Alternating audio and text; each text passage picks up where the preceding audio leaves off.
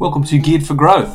This week we're chatting with Peter Karaglanis, who's the owner of Rent, Sell, Buy, Move. Now Peter has a very interesting story of how he got to where he is today, which we dive into. But Peter's real specialty is the presentation and renovation of property. So we have a chat to him about the importance of presenting your property in a certain way when you're wanting to sell, and of course when you're looking at getting a new tenant involved as well, and the value of between tenancy renovations, and of course the best bang for buck when it comes to renovating or improving your investment property.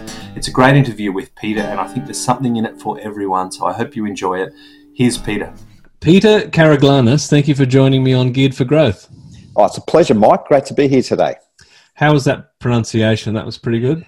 Mate, you're almost a Mortlockopolis. You're that good. Mortlockopolis. So, Peter, kick us off with who you are and what you specialise in. Well, I'm a first generation in Australia, proudly so. Dad's Greek, mum's Irish. Dad came here in the 50s and mum in the late 60s.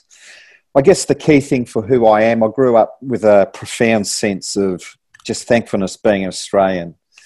My parents instilled within me at a really young age to value the privilege of growing here. Got two siblings, which are they're just amazing people.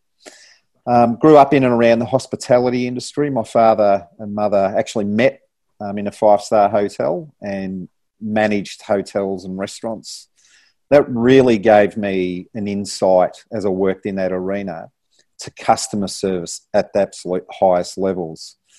As far as I met my wife, who's a Kiwi, we were 18, married by 22. We'd had 5 kids by the time we were 32, and got to say it's probably Don't mess around.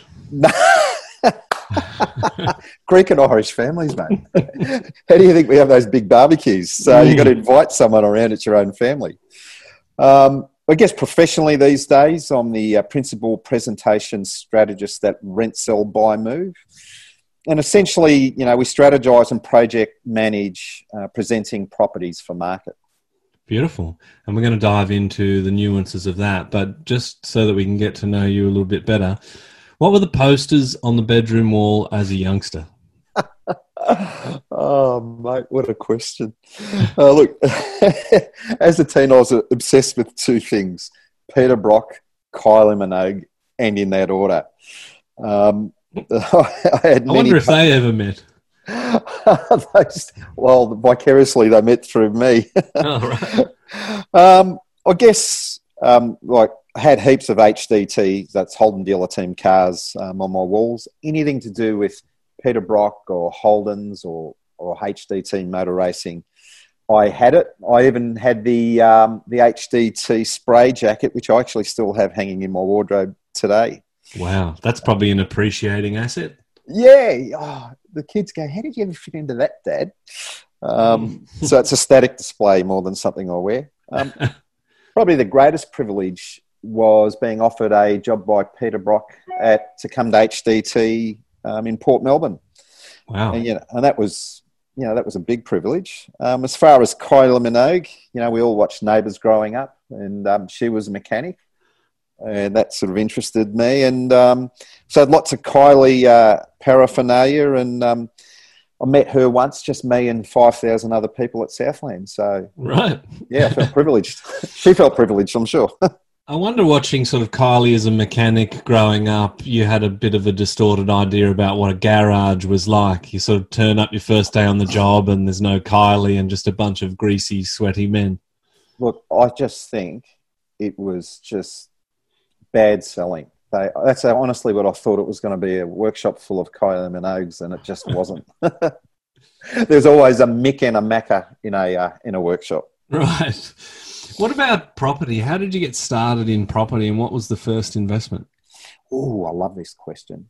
Well, my first foray into property was a third of an acre in the beautiful Mount Evelyn in the Yarra Valley. So I know you're not a Victorian, but the Yarra Valley is just spectacular, and it was a virgin block.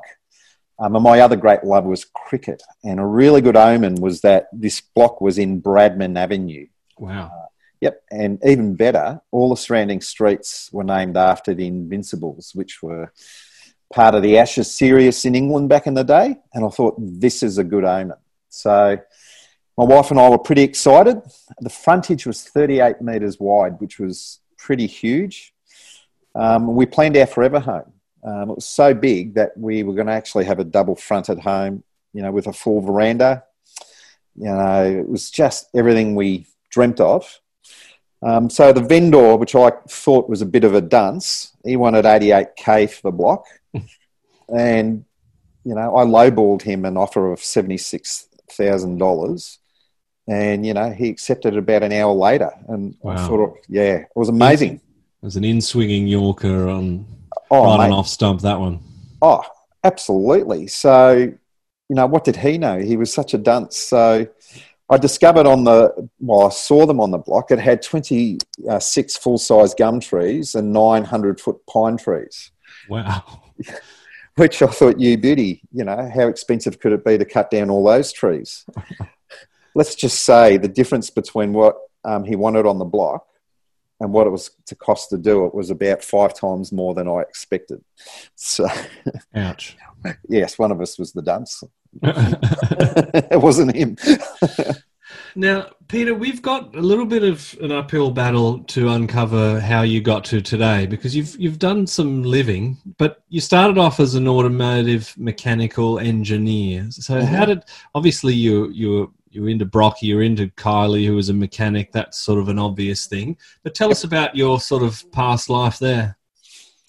I guess, as I started before, I was always obsessed with cars, more so, Holdens. But that really came about. I had a favourite uncle, one of Mum's brothers, called Danny, and he managed a bunch of car yards for some of the biggest companies. He owned his own, and he also owned a racing team. And his car was an LJ Tirana. And as it turned out, that was the first car that I ended up buying. And when I look back at my career in the auto industry, I realised it was through Uncle Danny that I was greatly influenced. And as I've got older, I think the key thing is that every time I was with him, he gave me his time. And I've never forgotten the importance in my personal and professional life that just giving people your time can greatly influence what they do next. And I think that's pretty obvious just from seeing you knock about, that you're very generous with your time and you thrive on that sort of human connection. Now, speaking of human connections, this is probably poor timing to talk about the Boys in Blue, because there's a few issues with human connections in the US at the moment. But that was sort of a big dream for you as well, as to join the police force. Where did that come from and what happened there? I'm going to start showing my age, Mike. The first key influence was watching Matlock Police when I was a kid. Right. I remember the opening credits and scenes to it, and I remember coming home from school and flicking on Matlock Police. It came on after Superman, and I just thought, how good would it be? And it turns out that a lot of it was filmed not far from where I live today. And I guess the second big one, and probably a lot more soberly, was I had a cousin, Walter, who actually died on duty in 1982. He was only 19, and I actually remember when I was at school, the teacher coming to me and asking me to come out. And I just remember the chill it sent through me at the time. And, at his funeral, there was a full honour guard, and I remember seeing the chief commissioner and the impact that him wearing the uniform had on me, and the camaraderie that existed amongst his, fellow workmates. And I guess the key thing, there was a solemnness to it, but, as a young bloke, there was sort of a nobility as well. And that affected me, still does today, but I think very well of the police. Third one's a bit of left field. When I was in the auto game, I was working with Nissan. And back then, the highway pursuit cars were R32 special vehicle Skylines. And they were real goers. And they're worth a fortune now. They're sort of like almost like automotive royalty. Yeah, they are. In fact, it was really interesting. They were painted canary yellow. Right. And they to strike fear in the heart of villains everywhere. Yeah, absolutely. Well, colloquially, they were called candy cars. Mm. So the original ones were the VK Pursuit Commodores, and then they came out with these Skylines. And anyway, a TOGI. So if you hear me say TOGI, it means Traffic Operations Group. Right. So a TOGI had come in one morning, and I was taking the service details, and he said, as we're filling out the details, he goes, "Oh, I got a vibration in the back of the car." And he told me the speeds, and I repeated it to him, and I said between 90 and 100. He said, "No, you heard me right the first time." And I looked at him, I go, "You fair dinkum." He, in fact, said between 190 Ks and 200. Right. So I said to him, his name was Mike, funnily enough. I said to him, "Well, how am I supposed to find that out, the vibration?" And his answer still sits with me. He goes, "It's got lights, ain't it? Use them." And so... Wow, the good old days. Surely that wouldn't happen now. Oh, mate, you'd end up in a clink for a century. So anyway, took it out on a really long test drive, and I remember following around other cars, and you know, even in 80K zones, people were driving at 40, and I could see them sweating bullets. So anyway... Allegedly, we discovered the vibration, and allegedly the car came back fixed. And so I just remember feeling the power of driving around in a TOGI car, and I've gone, "Yep, I want that for me." I'm driving 195 or thereabouts in a police car, and everyone's petrified. I'll have some of this. Michael, that's allegedly. Allegedly, right. Now we're rounding it back to the real estate sector. So from there, you sort of got, or not quite in real estate, but on sort of like the fringes of real estate. What was the next move for you? Well, when I got out of the auto game, things just went profoundly bad, and we were in the late 80s, and the recession had hit. The recession we had to have, and I had $70 in my pocket. And I was actually waiting to go into the police academy because I'd gone through the interviews and I was accepted. And the Victorian government ran out of money and they shut it down. So I got into the fringes of the real estate game by starting a commercial industrial cleaning contracting business. And I only started it to tide me over till the academy opened again, which was supposed to be in 3 months. And the first contract I picked up was a Shell service station on Warrigal Road, Cheltenham. So I've gone from my biggest contract being a $40 a week contract to 3 years later, I had a portfolio of 114 commercial and industrial sites around Melbourne. Wow. I was looking after a lot of government facilities, huge international commercial companies. We just kept growing. And I guess through that, it taught me the value and importance of property design, maintenance, and restoration. When you're in that particular industry, it's unbelievably complex. You're dealing with a lot of personalities, there's a lot of egos, there's a lot of unions. You're dealing with management. And so I really cut my teeth, not only on servicing them, but being able to provide coherent answers to issues they had. Mm-hmm. And that, for the first time, opened my eyes to the value of property. Wow. Now, there was a formative meeting with a bloke called Jim that sort of set the course of your career a little bit. Now, I didn't realise that this was actually a real person. I thought this was just kind of like a cartoon character type person. But can you tell us about this Jim? Well, Jim is in fact a real bloke. His name's Jim Penman. And he owns the Jim's Group, so you'd probably know it as Jim's Mowing. Mm-hmm. Well, when I first met him, I was actually at a business dinner and I didn't realise who he was because in all the cartoon pictures of him, he's got a beard, and in real life, he's actually clean shaven. Right. And that's just sort of stuck around, that original drawing of him. So I was oblivious to his identity. Anyway, during the night at this business dinner, there would have been about 30 or 40 other business owners. The conversation began on what your favourite books and authors were. And I have an incredibly eclectic taste in books.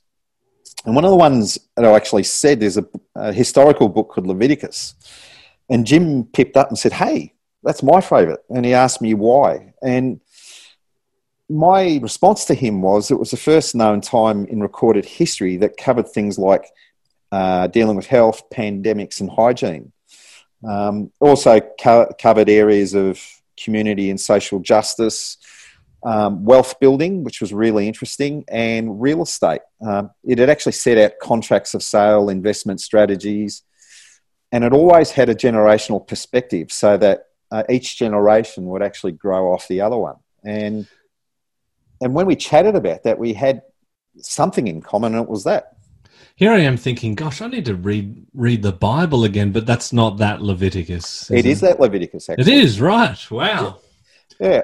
And so for me, a lot of the issues we actually wrestle with today in terms of social justice and the things that you referred to earlier on are actually covered in that area.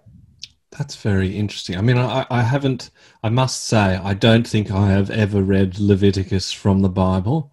I went to Sunday school as a youngster, and then I guess I fell out of love with the big man upstairs. But I'm curious. I'll have to go and have a look back in there. So, yeah. So that was a book written by a disciple, or is there a bloke called Leviticus? Where does it come from? Okay, so it was actually written by a bloke called Moses. So right. I've heard of that guy. He's the boat fella, right? Yeah. Russell Crowe. It was Russell Crowe. And so one of the key things is when Israel was establishing itself again, they were sort of setting out a declaration of rights or a charter. And for any ordered society, there's got to be rules governing how it works. So it deals with really boring things like sanitation. Wow. And it's interesting, the blueprint for society is still here today. And so, I just thought it was really fascinating. There you go. Yeah. I'll have to go back to my Gideon or whatever I've got lying around. I probably half-inched it from a hotel somewhere. I stole a Bible. I'm pretty sure that gets you in trouble. Now, the next step after the sort of the commercial business, you had a bit of a stint in property sales. So can you run us through that? Yeah. And just so people sort of know where we're at, like, are we close to where you are today? Are we halfway through? Are we? This next thing really sets the foundation of what we're doing today. Okay. Just giving people a roadmap. I did say it was an uphill battle to figure out today because, as I said in the beginning, you've done some living. Yeah, look, I think all those. If you believe in education and learning, each step is a step closer to what you need to be doing, I believe. I guess with property sales, I was actually a reluctant debutant into property. I was called by a general manager of a new home building company. He wanted me to do sales. And I said to him, not interested, and hung up the phone. Well, he was a bit persuasive because he called me 5 or 6 times over the next 2 or 3 months. And on the 5th call, I said to him, why do you want me to do it? I have no experience in that area. And he'd actually known me in the hospitality game. And he said this. He said, you have the ability to make people feel important and they trust you. He said, that's why. So on his 6th call, I started the journey. Wow. He just beat you down. Yeah, he did, actually. It turns out he didn't need much sales help himself. He seemed pretty good at it. Yeah, look, he was. He just needed, something else in the company. Yeah. And so what was the thing that you learnt the most in that position? So obviously selling new property, I guess, like where do the leads come from? Like what was sort of the setup for selling the property? Okay, we had quite a large telemarketing team. I think it was about 50 who worked in there. And what most people don't realise, the greatest source of public information actually comes through Australia Post. Right. they have more data sets than anywhere else in the country, hands down. And so back then, I don't know if it's still the same today, you could actually purchase that list. And a lot of companies did, so not only in the property game, but everyone and anyone did. And they used to cold call. And so when I went in there, in fact, when I went into management, I actually rewrote their scripts because they were shocking before.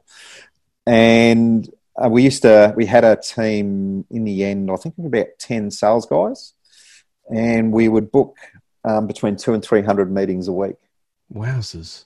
Yeah, it was huge. Gosh. And I mean, was it a different environment? Because if someone sort of rings up to sell you a new property now, I imagine the outcome is a bit different now than it was back then. I mean, how long ago are we talking?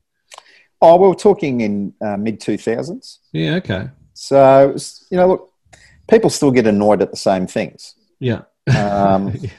And so when I actually wrote the script for them, the whole idea of it was to get yes often enough and be on and off within 2 minutes. Right. And so from the opening words to the potential client was to acknowledge that they were probably really busy and didn't want to be on the phone talking for ages. Right. So we had to build curiosity really quickly and be able to set a date. One of the key things that when we booked what was called an in-home meeting, we called it a coffee meeting. And I put that in. And the reason I use the term coffee, instinctively people know that when you have a coffee, it lasts, 15 to 20 minutes tops. Yep. And we just say something like, our guys have only got enough time to get together with you over a coffee. However, if there's more information that you need to know, we may be able to have 2 coffees with you. Yeah, right, okay.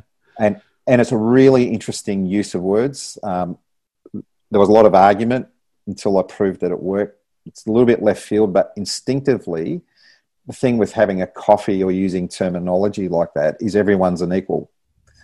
And it's not a hard sell. Interesting. Now, you've had some very sort of extreme highs, obviously growing the business, and some low points in your vocational real estate life. Anything that stands out to you that you'd like to share? So my first week, I had 1 hour training when I started. Right. Extensive onboarding? Yeah, extensive. My first week in, I signed more contracts than the other team of 6 at that time had done in 3 months. And I instinctively, while everyone was out trying to sell a house, I instinctively knew that it was never about a physical building. Mm-hmm. We were talking about future good memories. We were talking about a sense of belonging. We were talking about barbecues with people that they love and respected for the years to come. So I actually didn't spend a lot of time talking about the building. Yeah. I actually spent more time talking about what they enjoyed doing as far as entertaining goes at their current property. And if they found a new property, what would they like in it? And so people like doing barbecues. We could have an alfresco dining area. Whatever it is they told me they enjoyed doing, we had a plan that would suit their lifestyle. Yeah. And then I would ask this key question: who are the first couples that you would have at your place for dinner? And it might be Sam and Pam and John and Samantha. Yeah. And from that moment on, all I would do was talk about those 2 couples coming over for dinner and what would they be cooking. And it changed everything. It meant that there was no selling involved. All it was a factual conversation. It's psychology. I mean, I find it a little bit scary, and I guess sales. One thing that I find interesting is like psychologists. It's a pretty noble profession. They do good things, but it's kind of like the big money for them is now in marketing, right? Like, because it's all about how to sell without selling. And you were sort of had your finger on the pulse there. But I've got to say, like, it's an area that there's, I think, a bit of mistrust. And yeah, like, how did How did you sort of navigate the fact that you were selling a product and you had sort of the commission structure? Like, did you ever sort of feel like it was disingenuous, or was it only really people that actually wanted what you had anyway that you were really having these conversations with? No, that's a fantastic question. Up front, when we started talking, I would open with, there's two ways of doing this. I can tell you everything that you want to know, and anything that you want to believe I'll tell you to get the sale, or I can tell you what you need to know, whether that's good, bad, and the ugly. Which do you prefer? Right. People always chose the second. Yeah. And so if they wanted a bigger home that I thought was beyond their means, I'd say, look, happy to sell you, get the big fat commission. However, you know, this is what potentially can happen, for, down the track. Yeah. And people had timelines. They believed they could build a house anywhere they wanted in Melbourne. And so it was about being truthful enough and I'm really, really strong on stating the negative, because if you state the negative in the right way, it actually becomes really positive. Because people are in no doubt that you're going to do the right thing by them. Yeah. And as you're far not hiding something. No, and I'll be upfront. And people say, oh, I had someone, they'd share a negative experience they had somewhere else. And they go, how do we know it's not going to happen here? And I said, well, the reality is you don't. You're trusting me. However, this is what we're going to do together. Yeah. And so it's a really good thing to deal with people's apprehensions up front. But when it came to talking about who their favourite friends were, it wasn't psychology for me. I come from a really big family. We do big barbecues. At our current house, we had 220 people over for one thing. Oh, my gosh. Yeah. And I've heard about some of these Greek weddings where you basically need to book sort of like a principality to fit the cousins and stuff in there. Mate, it's true. We start traffic jams when people park. In fact, where we live now, we got some Chinese neighbours across the road who are just wonderful. And they said to me, they go, we really knew when you came into town with all the cars parking everywhere. And she said, we thought only Chinese people did that. So we congratulated each other on how big our families were. So, Peter, bring us to now. Your day job is you founded Rent, Sell, Buy, Move. What on earth do you actually sell? It's a bit confusing with that name. Yeah, look, Rent, Sell, Buy, Move. In fact, the first iteration was called Moving or Renting. It was just really nondescript. And then, strangely enough, I was thinking of where the word news come from, as in when we watch news. And it's actually comes from 4 words: north, east, west, and south. And interesting. Yeah, it covers the 4 points of the earth. And so when I went to change the name, Rent, Sell, Buy, Move covers really the 4 key areas in the property game. Yep. And we deal with all of them. And so through my time owning franchise businesses and other businesses, I actually instinctively know who's coming and who's moving. I know who's selling a property. I know when tenants are coming in and going out. And what it meant for me was that if I was going to cover a business and someone was going to Google something like rent, sell, buy, or move, the chances of it coming up were much higher. Right. So what are the services around each of those sort of points of the compass? So if someone is renting, are we talking about someone that's leasing their property? Yep. If they're selling, I mean, you're not a real estate agent. So what are we doing for the sellers and the buyers and the movers? Help us out. Well, JVs or joint ventures are at the centre of everything I do. Yep. I don't need to know everything. I just need to know people who know things. Yep. And so I know through experience who the best agents are to sell properties. I know who the best property managers are out there. And so I've come across rental properties where I've met the landlord who's been incredibly disgruntled with whoever's handling their property. And when I meet them and we're doing work on their property, we've led them to new and fantastic property managers. We've had, I had one landlord who was at 6 and 7s as to whether he was going to release his property. It was a massive property in Muralbark. It was around 14 or 1,500 square metres. So it was huge. Mm. And he'd owned it for about 40 years, wasn't sure what he wanted to do. And I'd asked him, had he ever thought of subdividing it? And from that conversation, I put him in contact with someone who specialises in subdividing, put him in contact with another agent who actually specialises in selling multi-dwelling properties. And we also picked up his personal property out of it. So it was about a $3.6 million deal. Oh, wow. It sounds very sort of stereotypically Greek, like with all these connections. You know, I've got a cousin that does this, all that sort of stuff. We're not talking about cousins, though. You just are connected in the space. Yeah, and I educate myself in the real estate game incredibly. And so, you know, I listen to podcasts, I read a lot. There's often a big difference between what people say and what they do. Mm-hmm. And so along the journey, I meet the really ethical people out there. Yeah. And so for me, there are things that I do that I'm really, really good at, and I'm upfront. I am the best at what I do, Mike. When we're preparing properties for sale, I'll guarantee you will not find a better one.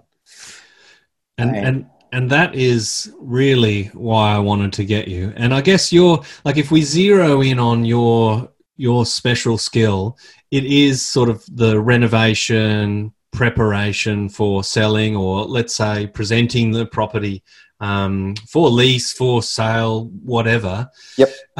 With renovations, and renovations are in the news at the moment with the new government initiative. We're sort of recording in June.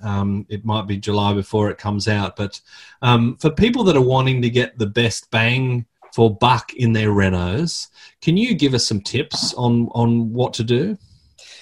Before you reno, if you're going to sell the property, so if you're preparing for sale, yep, I say this every single time. If you have a budget for one thing and one thing only, clean your windows. Right. It's as simple as that. When you pull back the curtains and get rid of the shears and you clean your windows, and if that's all you've got a budget for, do it every single time, because it makes that much difference. Right. Absolutely. But as far as renoing or presenting a property, the number one key area other than cleaning a property is definitely painting.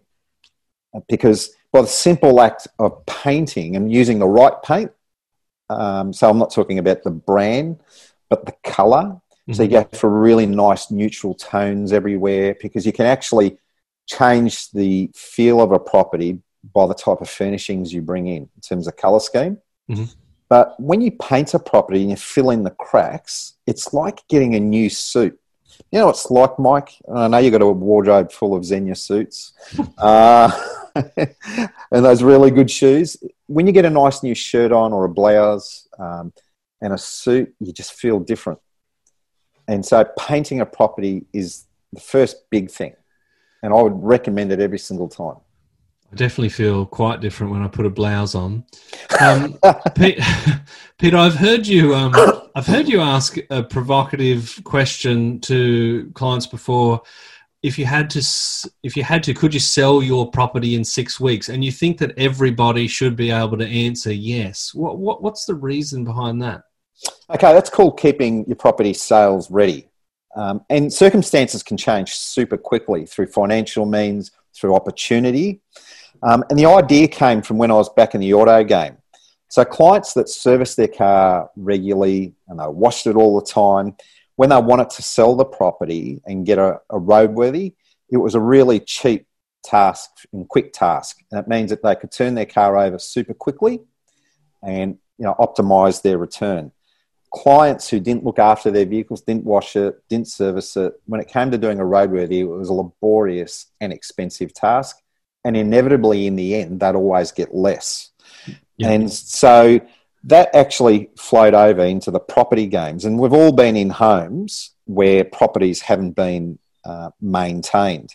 And the financial and emotional trauma that goes through when with a vendor or a landlord when a property hasn't been maintained is horrendous. And, we had an example last year of a vendor that was bringing a property to market. She had an issue with dogs peeing and cats. So it had what we call urine contamination.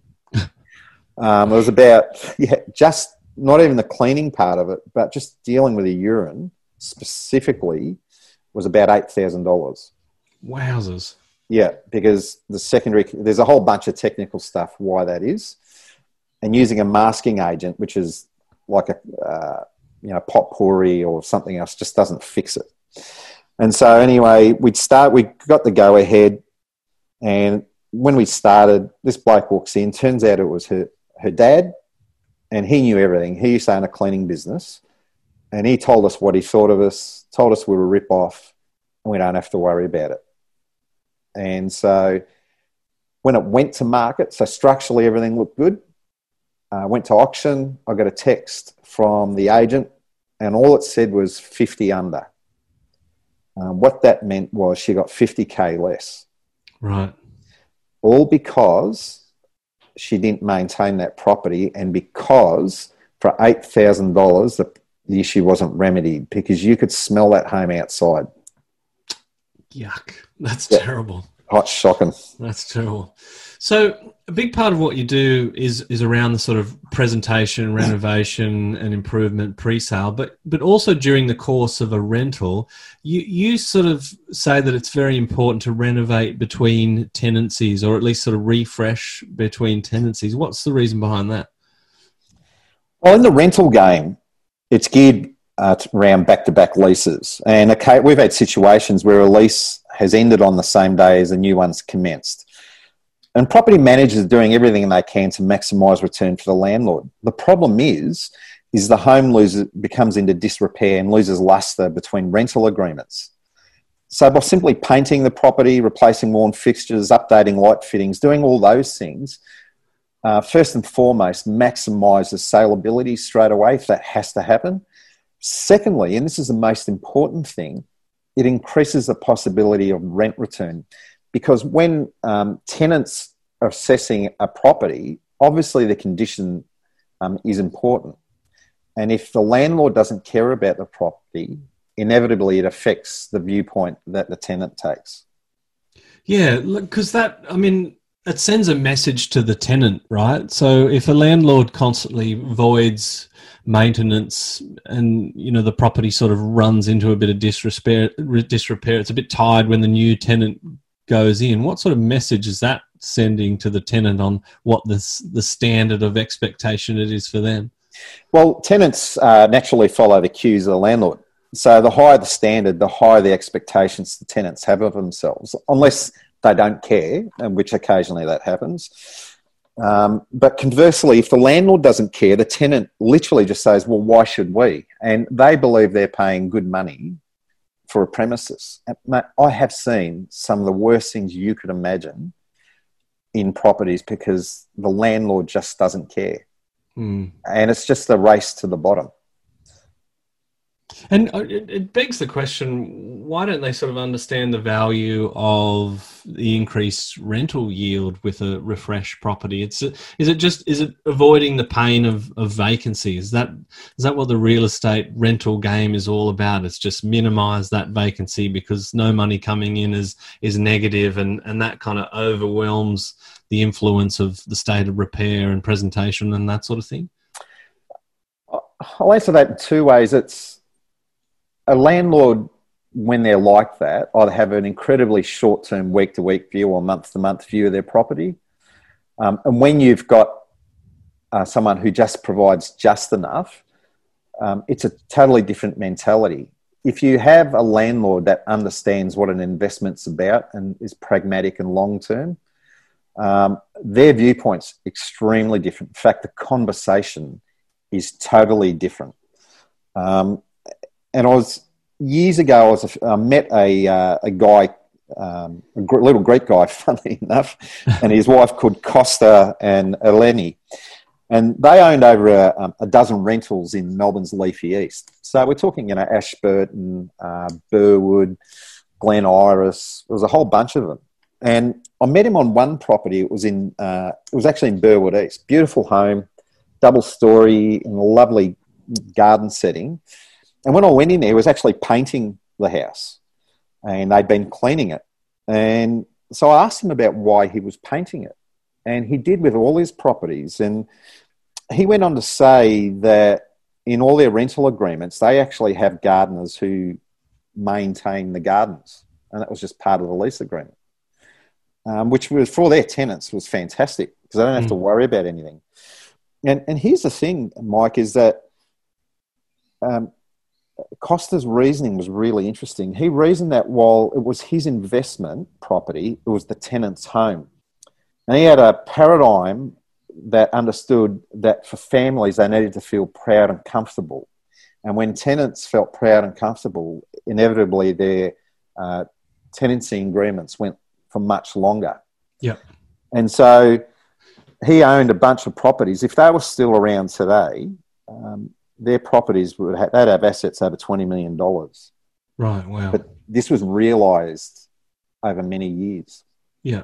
And I guess, yeah, he was hoping that the tenants would form a bond with the property and treat it like their own, right? Because he was saying it's their home. It might be my investment, but it's their home. I mean, his shortest one was 3 years. Really? His shortest tenancy agreement had been 3 years. Wow. And what would be the average at the moment? I mean, things are a little bit different right now. They're probably going to 6 months a lot of places, but the average would be no more than 12 months normally. I see I get a lot of callbacks every 12 months. And I know I'm going to annoy a few people here. I find that is often because long lease agreements aren't given out in the beginning. Right. And there's a whole bunch of issues that we have in Australia that I find in many ways rather regrettable. But there isn't a long-term view to tenancy. And I know plenty of tenants who would love to stay longer, but it's just not possible. Mm. Let's focus for a second on if someone's looking to sell a property. Hopefully it won't be the case that we have a lot of investors needing to sell in the next little while. But of course, with the situation as it is, it may be the case, and it's very important to maximise the values. If someone's looking to sell a property, you've sort of, I guess, coined a term called pump priming. And that relates to preparing a property for sale. This is a term that comes from motorsport. Can you help us out with this little metaphor you've got going on here? So I call it pump priming a property. In the auto game, when we're putting in pumps, whether it be oil pumps, could be air conditioning pumps, or rebuilding a new motor, when you pump prime a pump, you've got the oil in it and then you bleed it, so you turn it over so all the air comes out. And what that means is that the very moment you start a motor, it's the pump's operating at prime efficiency. What damages the motor is that waiting for the oil to actually pick up, and that's in the very beginning is where the damage begins. Mm-hmm. And so pump priming a property means that when we start a property, we deliberately start out the front. So a lot of guys will start inside, but we start out literally from the street. And that'll begin, we got our gardeners who go in. When we're pressure washing, we actually begin with the gutters in the street and the footpaths and the crossover or the driveways. And the reason we do that, we want people to know that there's change happening straight away. And sometimes those works, depending on the size of what's going on, can be from a few days to a few weeks. We've had one that lasted 6 weeks. And we need to start building interest in that home long before the official marketing campaign starts. So even though there's no sort of evidence that it is going to go on the market, you're spreading a little bit of neighbourhood gossip. You know, what are the guys at number 63 doing? Have you seen, the guys out the front? They must be, what's happening? Yeah, well, absolutely. Well, we put up our rent, sell, buy, move sign. So that's the first thing that you notice, even before the official billboard goes up. But what it's designed to do, so often we find that people who end up buying the properties are in the area or upgrading. Yeah. And so when they can see change happening in the street, trust me, people watch. And there's a lot of questions that go on. And it sometimes means that within 1 or 2 days for the canny real estate guys is that they can get exterior shots of what's happened and get that onto their billboards and websites long before anything else will show up. Right. And so the property is looking absolutely magnificent while we're still doing everything else. And that's pump priming, because we want to maximize interest. Yeah. That's an interesting idea. And what are the key things that you would recommend someone do if they are putting their house on the market? We've cleaned the windows. We've obviously talked about the exterior, pressure washing, cleaning the gutters, that sort of stuff, and painting. Obviously, it's a I guess a big bang for buck thing. But typically, what are you engaged to do to get these properties to the point where the agents see them achieving their maximum value? Okay. I understand this through lots of experience. There's actually females who generally dictate whether it's going to be a goer or not. Mm-hmm. Females are much more intimate with a property. They understand it very differently to guys. Guys are like, man, it's got a garage, it's got a shed, I can park a car there, you beauty. And that's literally my sort of want list for our next property is 3-car garage, and I don't give a rat's about the rest of it. Absolutely. So we start with the end in mind, is that females are much more tactile. Mm-hmm. So literally we want that home to look like, if the home was just built today, to be able to touch it and feel it, it's got to be better than that. And so on the inside, when we're dealing with the general cleaning, we have our guys literally pull apart every cupboard, doors come off, everything. It gets cleaned, it gets sanitized, it gets put back in. We deal with odor issues, which we often find in properties, whether they've had dogs or it could be the type of cuisine that they're cooking. So there can be restoration work going on there. And we must understand that when someone sees the front of a property, homegains.com had a stat that people will make up their mind within the first 7 to 10 seconds of seeing a property on the outside. Gee. 7 to 10 seconds. It's that quick. And so when you consider that you're competing against everyone else, everything that I can do to get an edge, everything that I can think of in all my experience, my whole ball game is never to have the sales agent make any apologies for your property. Right. Yep. And we are selling 30 years. Understand, the sale happens on the day. It's a 30-year commitment because that's a mortgage. Yeah. And all I'm focused on, there's the old saying, a man's house is his castle. I actually say we're turning it from being your castle to someone else's. And so mentally we gear our vendors for a transfer of ownership. This is my home with my memories, to releasing themselves and preparing an investment property where they're dispassionate a little bit about their history, but they're very, very excited about what's going to come next. Yeah. And we've had some absolutely amazing outcomes. Yeah. So a bit like your real estate sort of new home sales, you're selling the dream of the future for the new owners. Well, I mean, that's if that wasn't true, we would just live in literally boxes that all look the same. And it's not. Homes reflect people's personality. It has their hopes, has their future dreams there. Mate, I am so passionate about this, and it's like an explosion in a fax factory, because when I get into this, I'll just keep going. It's funny, isn't it? I mean, because there are even birds that take such pride in their domicile that they decorated and that sort of thing. And we know that there are psychological impacts on buildings. There's such a thing as sick building syndrome, and there are buildings that can make us feel sort of in touch with the divine, such as the architecture in churches and things like that. It's an interesting sort of thing to think about, the emotions that a property can conjure up and how to sort of use that to your advantage there. And I think that's what we must understand. And often people think that their properties are good enough. And I often ask one simple question. Would you have bought your house in the first place if it was in the condition it is today? Mm-hmm. And most people would say no. Yeah. I said, would you go and buy a brand new home that's in the condition your home is today? And it's always no. Mm.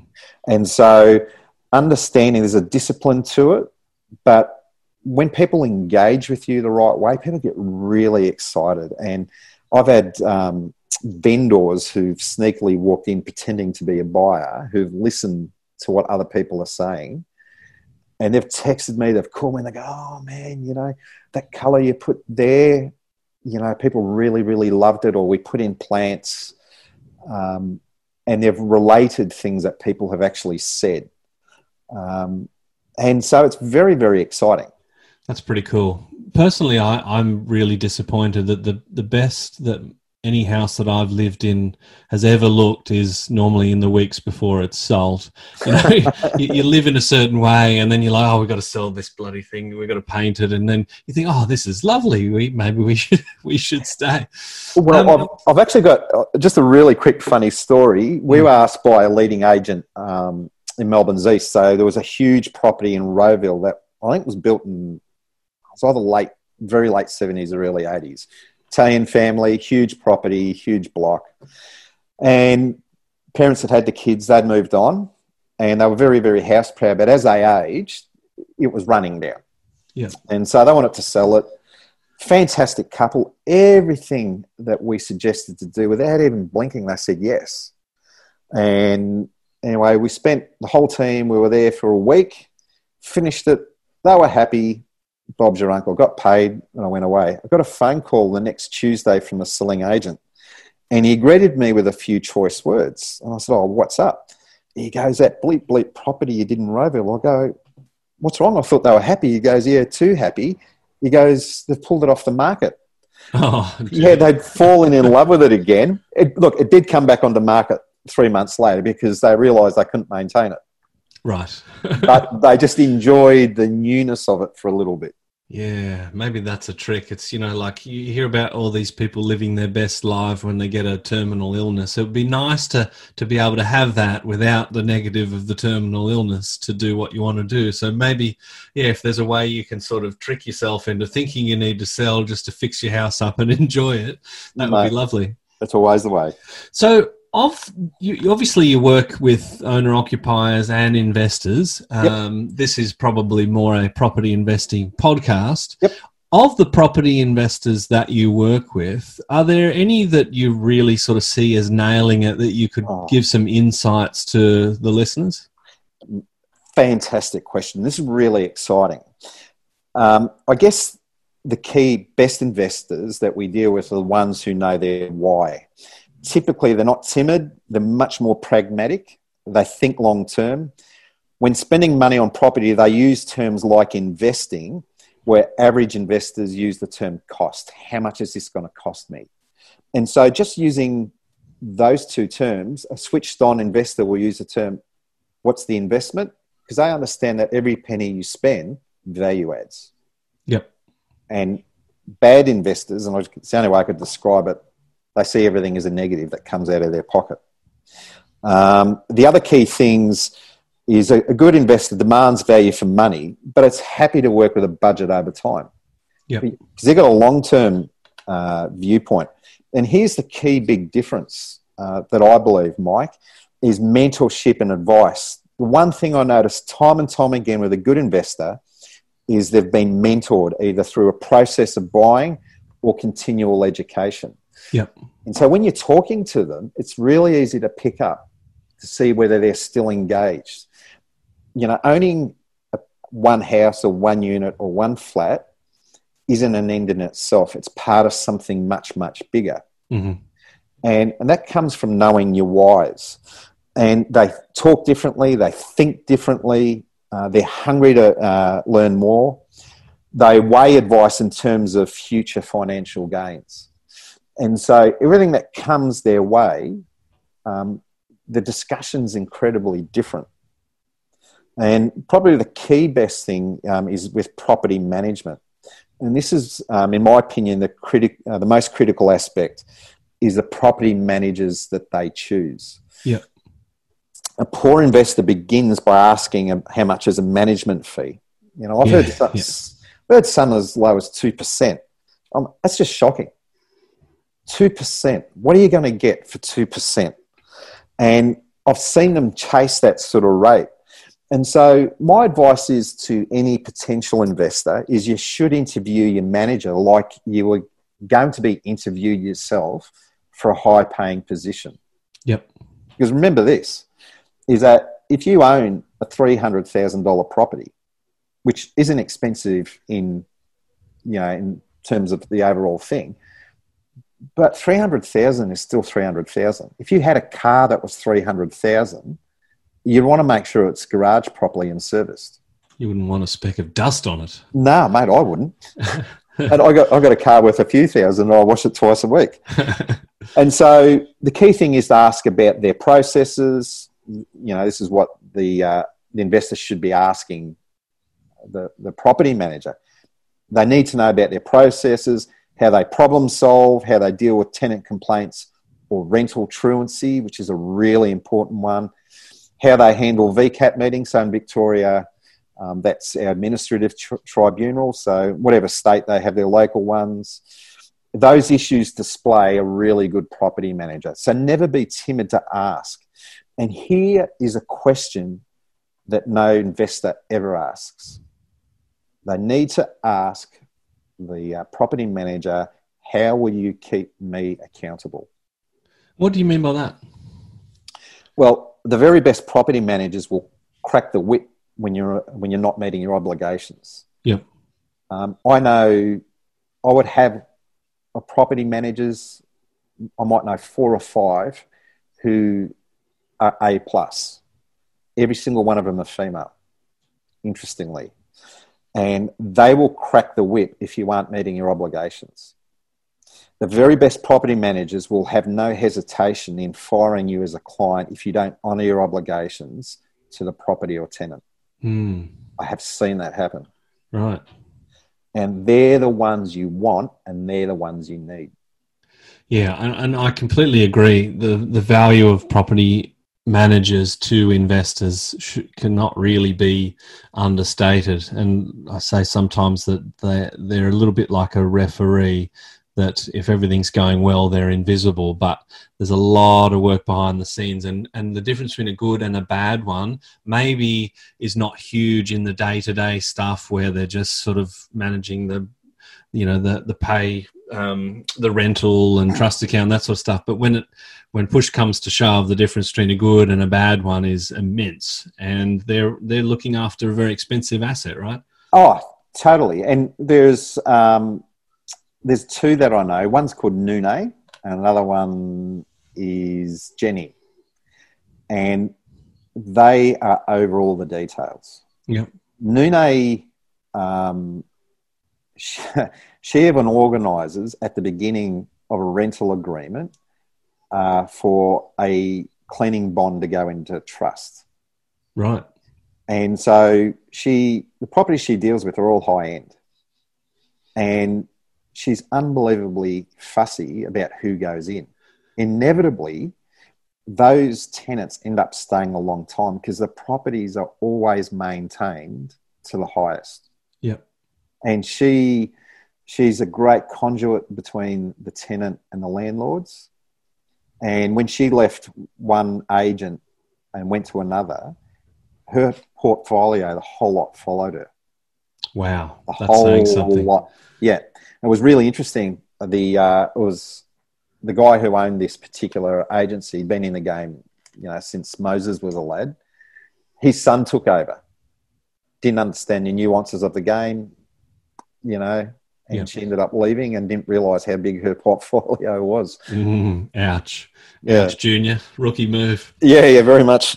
Now, Peter, if people want to get in touch with you as the great Greek connector and house presenter, you can have that title if you like. How would they do that? Well, you can contact me. There's 3 ways. You can contact me at info@rentsellbuymove.com.au. You could go into my website, which is rentsellbuymove.com.au, or directly on 0413 656 994. Just say that Mike sent you. We do free pre-sales and lease property audits. So we offer that for free. We go on site. We do report on absolutely everything. And when I say everything, that includes from the roadside all the way to the back fence and everything in between. We put together a report for you, a process. So whether you're just maintaining the property, or you're preparing for lease, or you want to do it up again, or you're preparing for sale, we'll put that together for you. You're not obliged to use this, but it's a roadmap that you can usefully use for yourself anyway. Beautiful. Love it. And there's nothing much easier than a mobile number for getting in contact. Now, Peter, if there's one piece of advice that you can impart to property investors, what would that be? Number one, look after your relationships and the money will take care of itself. And when I say relationships, that could be with your lenders, your vendors, your buyers advocates, your sales agent, your property managers, and your tenants. Wherever you are in the marketplace, you have to look after your relationships. Property investment doesn't run on real estate. It's actually run on good, honest relationships. And when you respect the people, the advice and the process, you'll have abundance of money over time. Love it. And what a way to finish. Peter, it's been an absolute pleasure. Thank you for joining me. Oh, it's been fantastic. You have a fantastic day, Mike. You too. Cheers.